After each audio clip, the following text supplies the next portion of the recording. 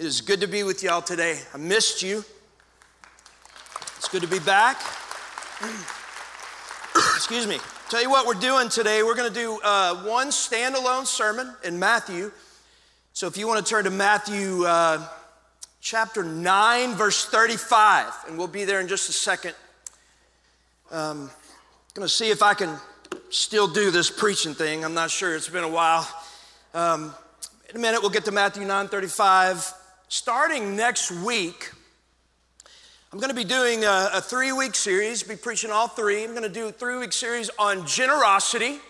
Felt led to do that. I preached it, long time ago, 12, 13 years ago at my previous church. I don't think I ever one time through the whole series talk about giving to a church. I just teach through what Jesus says about money and the power it has to impact our lives and hearts. And I remember that of my 18 years at my previous church, I got more nasty emails, and when I say nasty, I mean mean. I got more mean emails on that series than any other I ever got in the 18 years of being a pastor there. So I've decided that over the next 3 weeks, I'm gonna turn my email off. And so if you guys wanna email me, that's fine, you can, but I will not see it. All right, there is a quote that I wanna read you this morning by A.W. Tozer, and I'm going to share it with you guys. Let me read it to you. He said, "What comes into our minds when we think about God is the most important thing about us." I want you to read that for a second. Go ahead and read it yourselves. What comes into our minds when we think about God is the most important thing about us. Now, I have heard that quote spoken by preachers for years, and I have a confession, is that for years I had absolutely no idea what it meant. I would hear some preacher say that quote and I'd go, that's good. I have no idea what it meant. And so as I've gotten older, and the longer I've lived, the more it's starting to make sense to me. And so let me explain to you what I think it means. Is that when you think about what God is like, just in your own brain and mind, when you think about God, when you think about what He's like, what first comes to your mind? Right? What first comes to your mind? When you think about God, do you primarily think of Him as angry?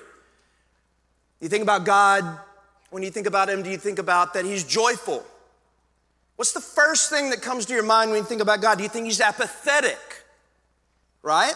What that quote means is that when you think about God, that what you think about when you think about Him and His character and nature, that's going to impact every single part of your life. Okay, think about it.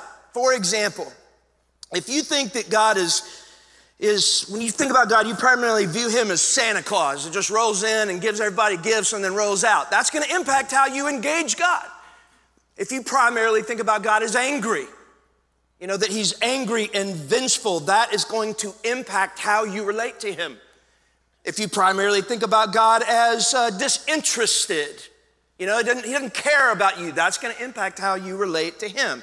Now, here's the thing. It's vitally important that when we think about God, that we think about Him rightly. Y'all with me? That we think about Him biblically. Because too many of us are walking around with this view of God in our mind that we've created, but it's not really who He is. And so we need to understand who our God is, so that when we think about Him, we'll think about Him rightly. And that is one of the most beautiful things about the fact that Jesus Christ came to us. Because when Jesus came, one of the things the Scripture teaches us that He's God in the flesh. He is God in the flesh. And so when you heard Jesus talk, you were hearing the voice of God. When you saw Jesus' actions, you were seeing the actions of God. And so, church, the best way to know what you're supposed to think about when you think about God is to study the life of Jesus. Amen? All right. And that's one of the things I really love about our text today in Matthew 9, because we're going to see this story. You've probably heard it before many times. Jesus sees this group of people, the Israelites, God's people, and He realizes in that moment that they're struggling. They're hurting, they're in pain, they're suffering, that people were taking advantage of them. Now, everybody hear this, check this out. And when Jesus sees their pain, it's going to produce in him compassion. You're going to see him be moved deeply to compassion. Like when he saw God's people's pain, it really bothered him. All right?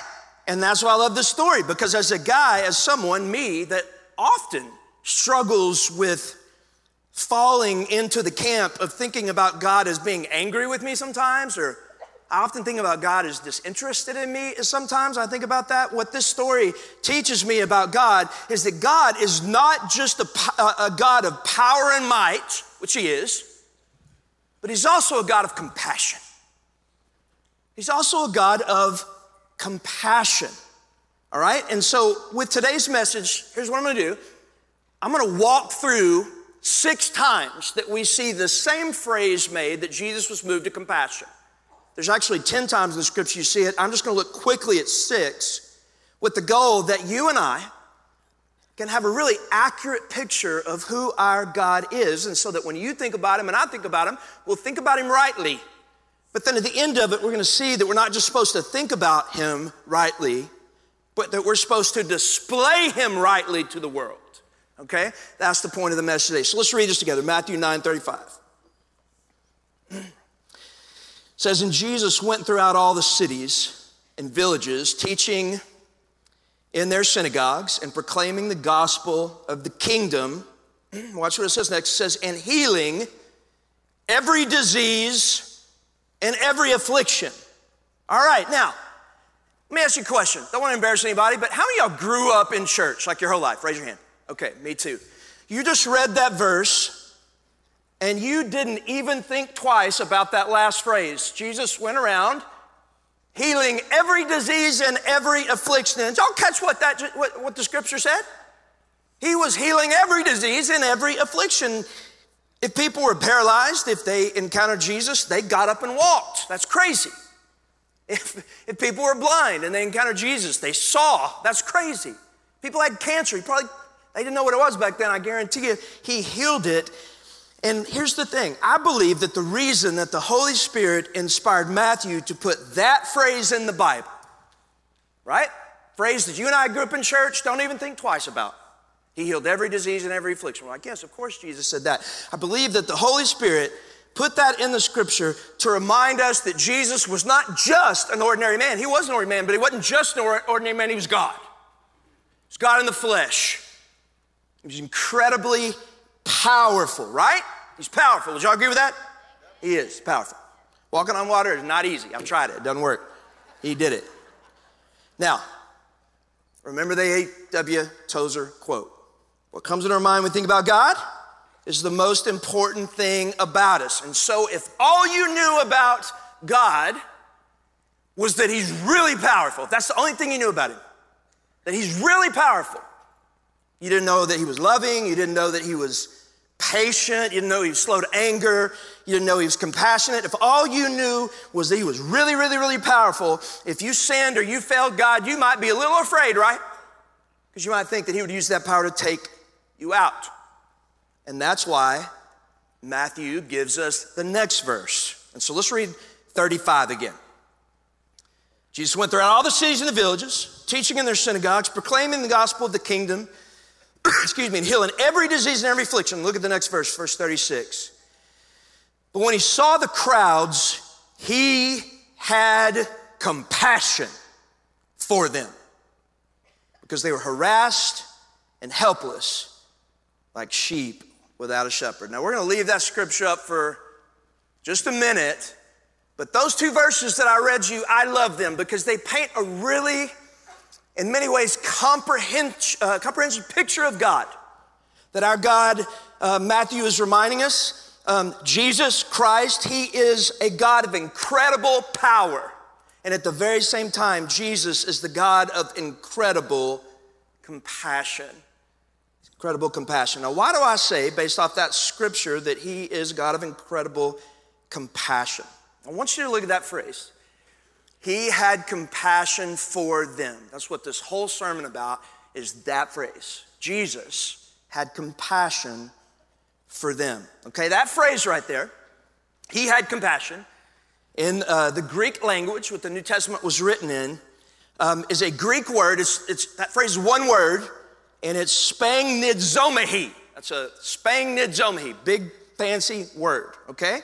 So Matthew's writing, he's telling the story of Jesus, and he stops and he says, when Jesus saw this crowd, he saw this crowd of God's people. They were harassed, they were helpless, they were like sheep without a shepherd, and what it produced inside of Jesus was this Greek phrase, spangnidzomehi, okay?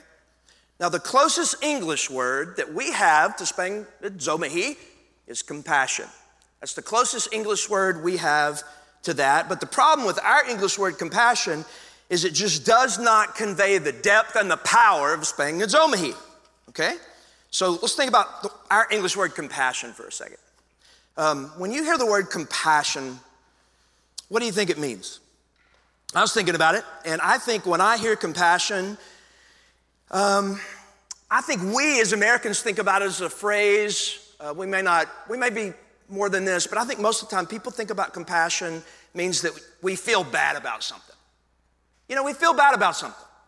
We see something that happens to a person, something difficult or bad, and we genuinely feel sort of bad for them. For example, have you guys ever in your life ever see somebody bomb the national anthem? Like, have you ever seen anybody slaughter it? I have. I'm gonna show you a real quick, about 10-second clip here in a second of somebody bombing the national anthem on television. And when you see it, what happens? You sort of cringe, like, oh, where's that coming from? Because you genuinely feel bad for the person. You're embarrassed for them. A lot of times I think that's what we think compassion is. I'm gonna show you a clip of Carl Lewis. Carl Lewis was a famous sprinter, and for some reason he sang the national anthem in a basketball game. I'll show this to you real fast. Oh, say, can you see by the dawn's early light what so proudly we hailed at the twilight last gleaming, and the rockets, red flag, the bombs bursting in air. All right, y'all can kill it. Y'all get it, just kind of gets worse, and then it hits him that he slaughters it, and so he's like, hey, y'all hang with me, I'm gonna get this right. And so he keeps going, and it gets worse. And like Michael Jordan's on the sidelines is laughing at him, and it's really, really, really bad. And in that moment, you palpably feel bad for the guy. Like you genuinely feel bad for the guy.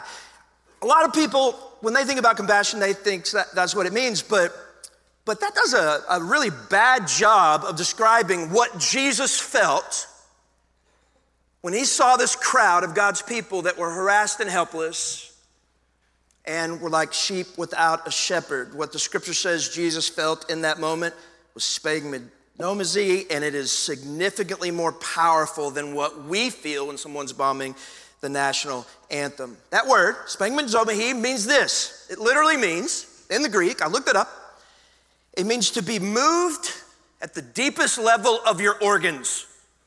Okay, so go look it up. That's what it means. It means to be deeply and profoundly moved, viscerally at the deepest level of your organs. Okay, now, what does that mean? Have you ever seen something and when you saw it, it disturbed you? Like you didn't feel bad about it, but it disturbed you. I have. Have you ever seen something and you saw it and it actually made you feel queasy? I have. Okay, that's the meaning of the word. Probably a better translation of spangnidzomehi is not compassion, but more like gut punch. Gut punch. Okay?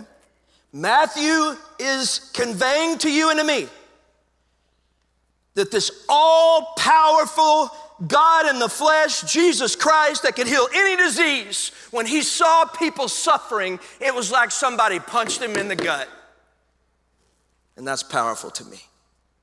Okay, profoundly moved Jesus to compassion. I want to give you one more illustration that doesn't require sound, and that is a picture that I think might help you feel what Jesus was feeling. The picture I'm going to show you is a picture that was a very famous picture back in the 1980s during the Ethiopian famine. Let's go ahead and show that picture right now. I just want you to see it. I want you to look at it for a minute.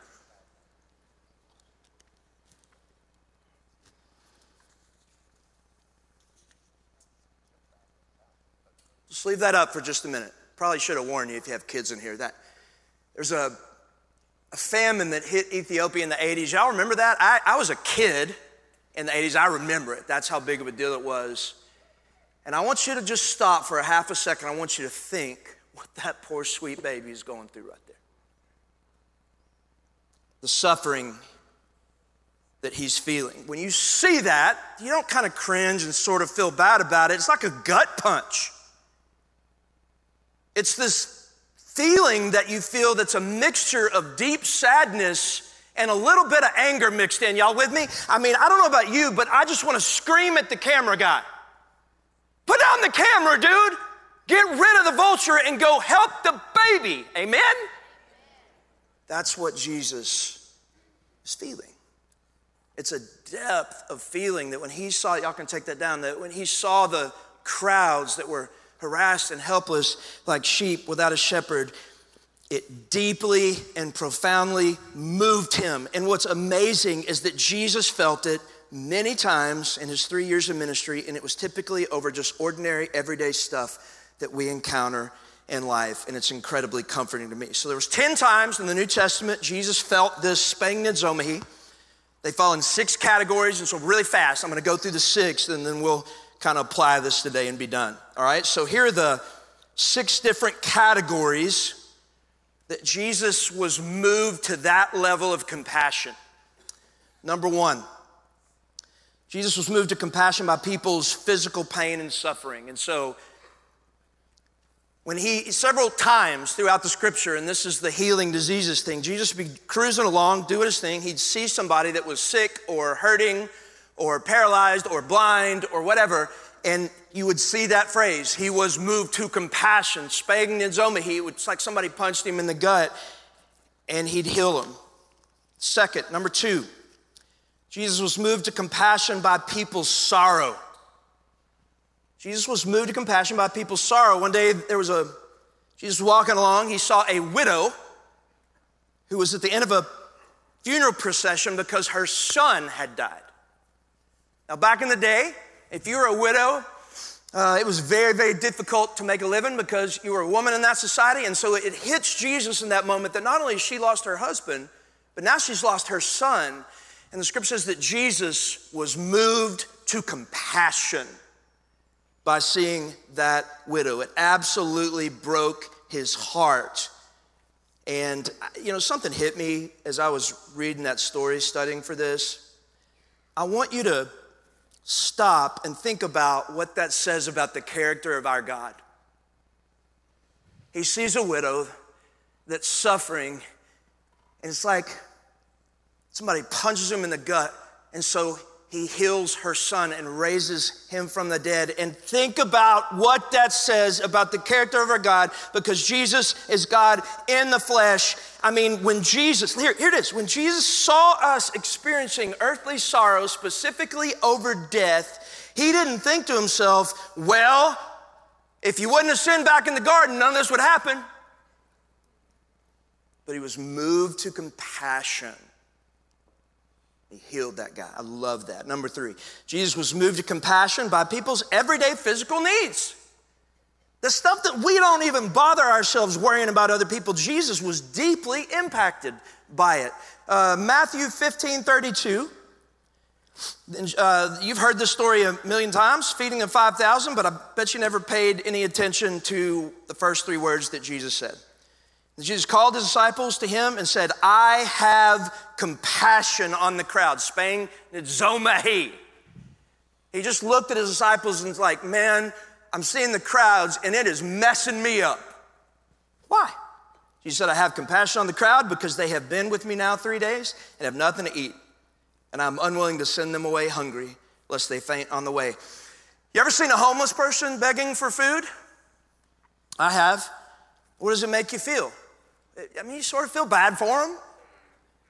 Maybe give them a few bucks, right? When Jesus saw people that were hungry in need of food, it messed him up. It deeply hurt him.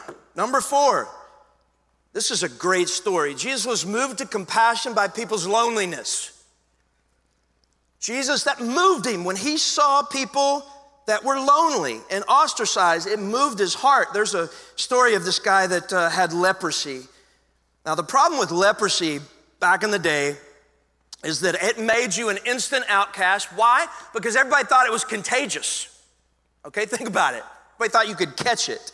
Okay? And so it was actually, I didn't know this till this week, it was actually against the law for a leper to touch someone or for you to touch a leper. It was against the law because they thought it was contagious. So if a leper was walking down the street, he had to announce himself, "Hey everybody, I got leprosy," and then everybody would just move out of the way. What do you think that guy felt like on a daily basis? I'd probably say he felt pretty lonely. Y'all with me? Well, Jesus saw this guy one day. Guy's walking down the street, letting everybody know he's got leprosy. The people were doing what you and I did during COVID, and somebody coughed. They're just kind of doing like that, moving back. And this guy with leprosy walks right up to Jesus, and Jesus doesn't get out of the way, doesn't move, doesn't put his hands up. Jesus just stands there and lets the guy walk right up to him. I guarantee you that had everybody's attention. The guy looks at Jesus and says, "Jesus, if you're willing, you can make me clean." This is one of the coolest parts of the Bible. It says that Jesus reached out and touched him. He touched him. And he healed him. But if you go read the text, right before he touched him, it says he was moved to compassion. Number 5, Jesus was moved to compassion by the suffering of sin. The other time that you see it is in the story of the prodigal son. If you've been in church a while, you know the story. Dad, I want my inheritance now. I want to go to faraway land. Leave, I don't want to be with you. Young man gets his inheritance, completely betrays his father, goes to the faraway land, sins like crazy, wastes his money, finds himself in a famine, has no money left, comes to his senses, says, "You know what? This is the dumbest thing I've ever done in my life. I need to go home to my father, but there's no way my father's ever going to forgive me and receive me back into my family." And as he's going home, the scripture says, who, by the way, the father represents God. Scripture says that while the son was still a long way off, when the father saw him, he had compassion on him. And he took off and ran towards the son and embraced him and welcomed him home. I'm going to read that quote to you one more time. What comes into our minds when we think about God is the most important thing about us. It's true, guys. It is true. And there's so many people walking around. They have the wrong view of God. They have an unbiblical view of God. There's so many liberal Christians that think God is loving, but they don't think he has power. There's so many fundamentalist Christians that think God's powerful, but they don't realize he is loving. But when you actually read the words of this book that I am holding in my hand over and over again, you see two realities: that our God is incredibly, immensely powerful, and he is incredibly and immensely loving and compassionate. It's amazing. But there's one other thing I want to show you today. There's one other thing. And I want you to hear this. This is kind of how I'm applying this concept today, and it's this: that every single time that Jesus was moved to that level of compassion, he immediately did something about it. Every time.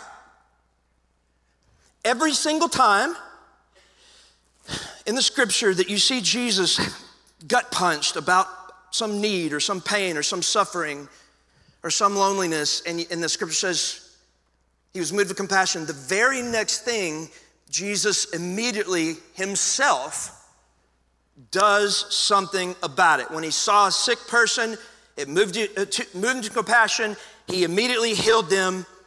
And let me say this: the stuff that he did after he was moved to compassion was pretty radical. I'm not very good I'm one of these preachers that's not very good at catchy phrases. I've always been jealous of pastors that come up with catchy phrases, but I came up with one this week. Y'all ready for it? When it came to Jesus, biblical compassion always led to radical action. Y'all like that? There you go. You'll remember that. Now, I'm so bad at that. Biblical compassion for Jesus, biblical compassion always led to radical action every time. Okay, saw the sick person, moved to compassion, heals them. That's radical. Jesus healed the unhealable. When Jesus saw the grieving mother, moved to compassion, raises her son back to life. That is radical. Jesus raised the unraisable. When he saw a lonely, ostracized leper, moved to compassion, he healed him. That is radical. Compassion caused Jesus to touch the untouchable. When Jesus saw a repentant son returning from the faraway land of sin, when he saw repentance of sin, he was moved to compassion and he ran to him and forgave him. That is radical. Compassion caused Jesus to forgive the unforgivable. Every single time Jesus was moved to compassion, it always resulted in radical action. Every time but one time. Did you know that? There was one time out of the 10 that Jesus was deeply moved to compassion. And in this one instance, Scripture says he was moved to compassion, but he personally didn't do anything. And I'm going to show you why. Let's look at Matthew 9:36. It says, when he saw the crowds, he had compassion on them. Okay, so Jesus looks at the crowds. He sees that they're helpless. He sees that they're harassed. He sees they're like sheep without a shepherd, and we get that spangnedzomahi. It bothered him deeply. It's like somebody punched him in the gut. Now, watch what he says. When he saw the crowds, he had compassion for them because they were harassed and helpless like sheep without a shepherd. It hit me that statement was a direct shot at the Pharisees. Pharisees were the religious leaders of the day. What were they supposed to be doing? Supposed to be helping people, pointing people to Almighty God, to Yahweh. That was their thing, that was their job, to know the law that pointed people to God. But instead, what were they doing? When God's people were trapped in the chains of sin, the Pharisees didn't point them to the grace of God, but they crushed them with guilt and shame. When God's people were weary and tired and broken, the Pharisees did not point them to the peace of God, but they further weighed them down with the burden of the law. And that messed Jesus up. He did not like it. And so when he saw the crowds helpless, harassed like sheep without a shepherd, it broke his heart. Now, since Jesus was just moved to compassion, since Jesus was just moved to spangnedzomahi, what do you think he's going to do? As I was reading this and studying for this, I just assumed that he would do what he always did, and when he was moved to compassion, is that he would immediately go do something about it. But this time, and it's the only time this happens, it's really interesting, it's the only time it happens that it says that Jesus was moved to spangnedzomahi, that he didn't do anything. So what did he do? What happened? Let's read it. Matthew 9:36.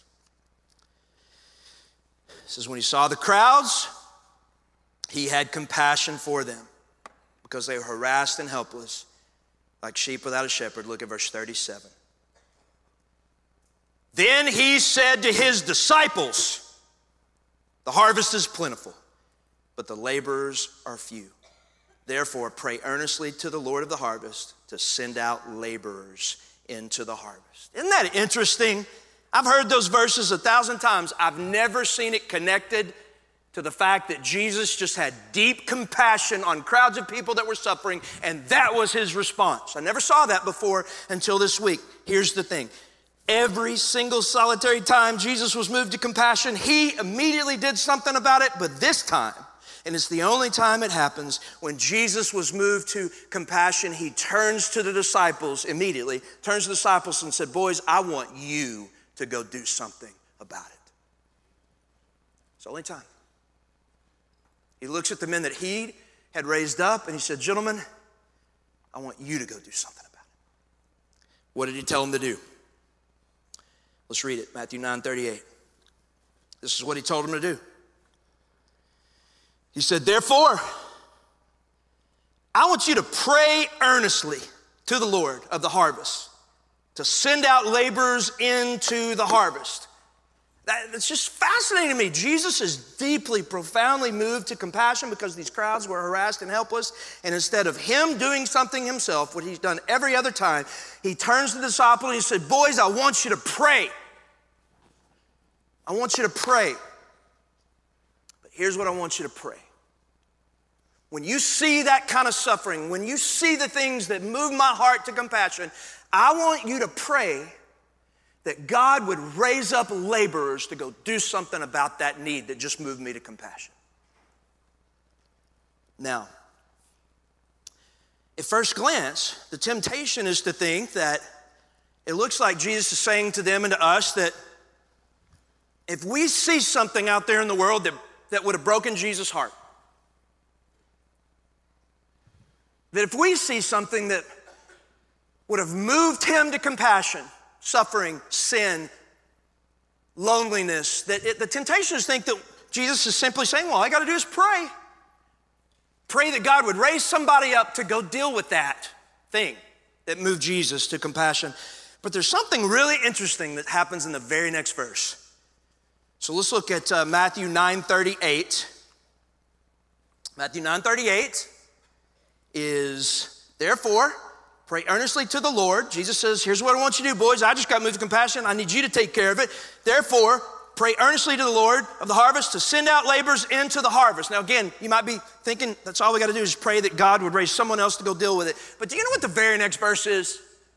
I bet you've never connected Matthew chapter 10, verse 1 to Matthew chapter 9, verse 38. And you know how I know you probably haven't?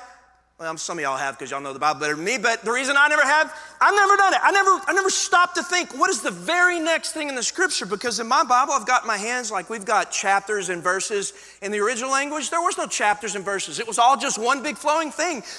Matthew 10:1 is connected to Matthew 9:38, so I'm gonna read them again quickly. Therefore, Jesus says, I need you to do this. Pray earnestly to the Lord of the harvest to send out laborers into the harvest. Look at verse 10, 1.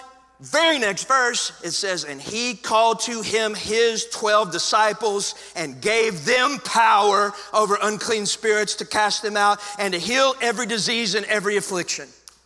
And then the very, 3 or 4 verses later, after Jesus said, hey, come here, I'm gonna give you power. And then he sent them out into the harvest to do the work that he'd called them and us to do. So here's what's going on. Jesus saw the crowds of people, harassed and helpless. It deeply moved him to compassion. Instead of doing something himself, he told the disciples, I want you to pray that God would raise up laborers to do something about it. He immediately gave them power, and then he sent them out to engage the stuff that moved him to compassion. So what Jesus is teaching here, hang with me, I'm almost done, hang with me, got a couple more minutes here. What Jesus is teaching us here is that a disciple of Jesus, when you encounter something that moved Jesus to compassion, out there in the world, in your life, in this room, outside this room, when you encounter something that moved Jesus to compassion, when you see a need, when you see brokenness, when you see loneliness, when you see suffering, when you see people mired in sin, Jesus said, first thing you need to do is you need to pray. You need to pray. But Jesus is saying that your reaction in that moment when you see that stuff should not be to pray, God, would you please raise up someone else to do something about that? What Jesus' point here is he's saying when you see something out there that moved me to compassion, you should pray in that moment, God, would you raise me up to do something about that thing that moved you to compassion. It's the whole point. And that's pretty radical. A lot of people won't pray that prayer. There's a lot of brokenness, a lot of need, a lot of hurt, a lot of suffering, a lot of sin out there.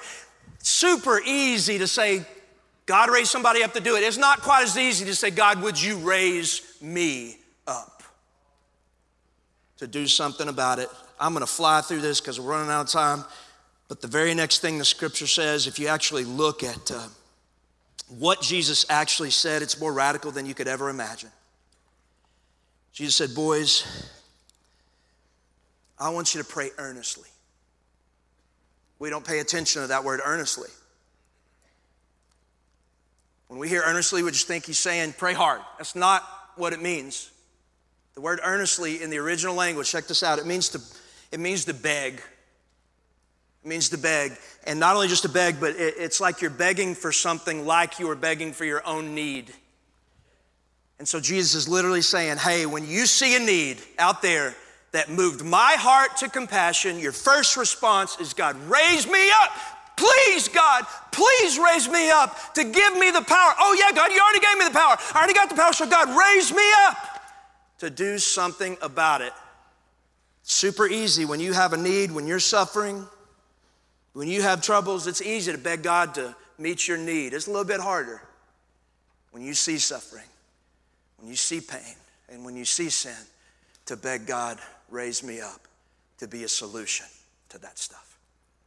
I'll end with this. I spent some time last week with a guy that just really impressed me. He was just a regular business guy. African-American, wonderful, wonderful man of God, brilliant. He's VP at his company, and we were just talking, hanging out. And he kept saying this phrase, like when he was talking about what he was doing with his church and what he was doing with his employees and what he was doing in the world and how God was using him. He kept saying this phrase, and I never heard it before. He said, you know, after I put my yes on the table, God showed me ... and that's what I did. And then he said it again. He goes, yeah, it was after I put my yes on the table that God showed me, and I went and cared for my employees and pointed them to Christ. Yeah, after I put my yes on the table. Finally, about the fourth time he said it, I said, man, you keep saying that phrase. What does that mean? Put your yes on the table for God. And here's what he said. He said, Matt, there was a moment in my life where I told Jesus that whatever you call me to, my answer is yes. My answer is yes before you ever even call me to anything. I put my yes on the table. And then it said, I just prayed and watched that God would show me what he needed me to do. And then when I saw it, I didn't have to pray about it anymore because my answer was already yes. I love that. I love that. Jesus is telling us, pray. Ask God, beg God that he would raise you up to be a person that engaged the stuff that broke his heart. But I'm wondering if today, if you'd go ahead and just put that yes on the table. That's a dangerous prayer, but it's a good one. It's a good one.